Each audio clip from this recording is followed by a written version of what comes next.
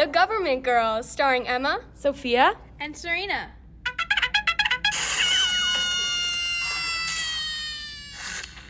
Hi, my name is Adil Babakar. I'm the Youth Lieutenant Governor. if you were proud of one thing that your cabinet has done as a group to better YIG, what would it be? From all the years that I've done YIG and when I was in Ledge at the hotel, I'm proud to say that I think this is the most I've ever seen commissioners in committees and in floors. This is the most I've seen the Lieutenant Governor on floors giving testimony and just being around overall.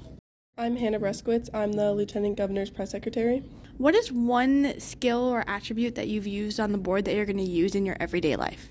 I think learning to behave in a professional manner and being able to speak professionally off the cuff when you're not prepared for things and being able to deal with situations right as they come up.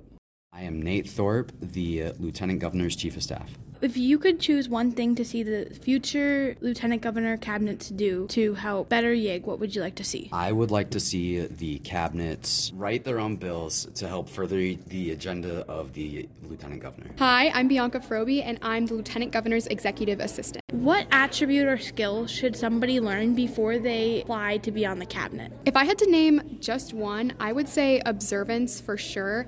Taking stock of your surroundings, specifically in Ledge, and understanding, for example, the path a bill takes from committee to floor session is really important because you're going to be working very closely with Ledge, whether it be upper or lower, to help the governor sign bills and working in conjunction with the two of them together. So being observant and really understanding the process itself. My name is Siham Ibrahim. I am the Youth Governor's Executive Assistant. There's already great collaboration. I'd love to see more collaboration between the actual committees and the governor's cabinet. We haven't had a lot of time to do interactions as much as we would like to with the committees, with the House and the Senate. One thing that I hope future governor and the future governor's cabinet do is to make sure that the governor has more a role when it comes to committee, when it comes to testimony, and when it comes to people's bills. Hi, I'm Michael for the Burnsville delegation. I'm the Chief of Staff for Katie's cabinet. I think the most beneficial thing our cabinet has done this year is probably try and increase communication between all the different branches, the SOS's office and both houses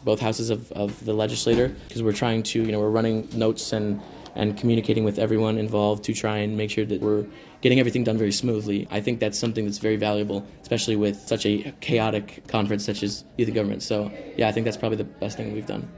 Hi, my name is Jackson, and I'm the Youth Governor's Press Secretary.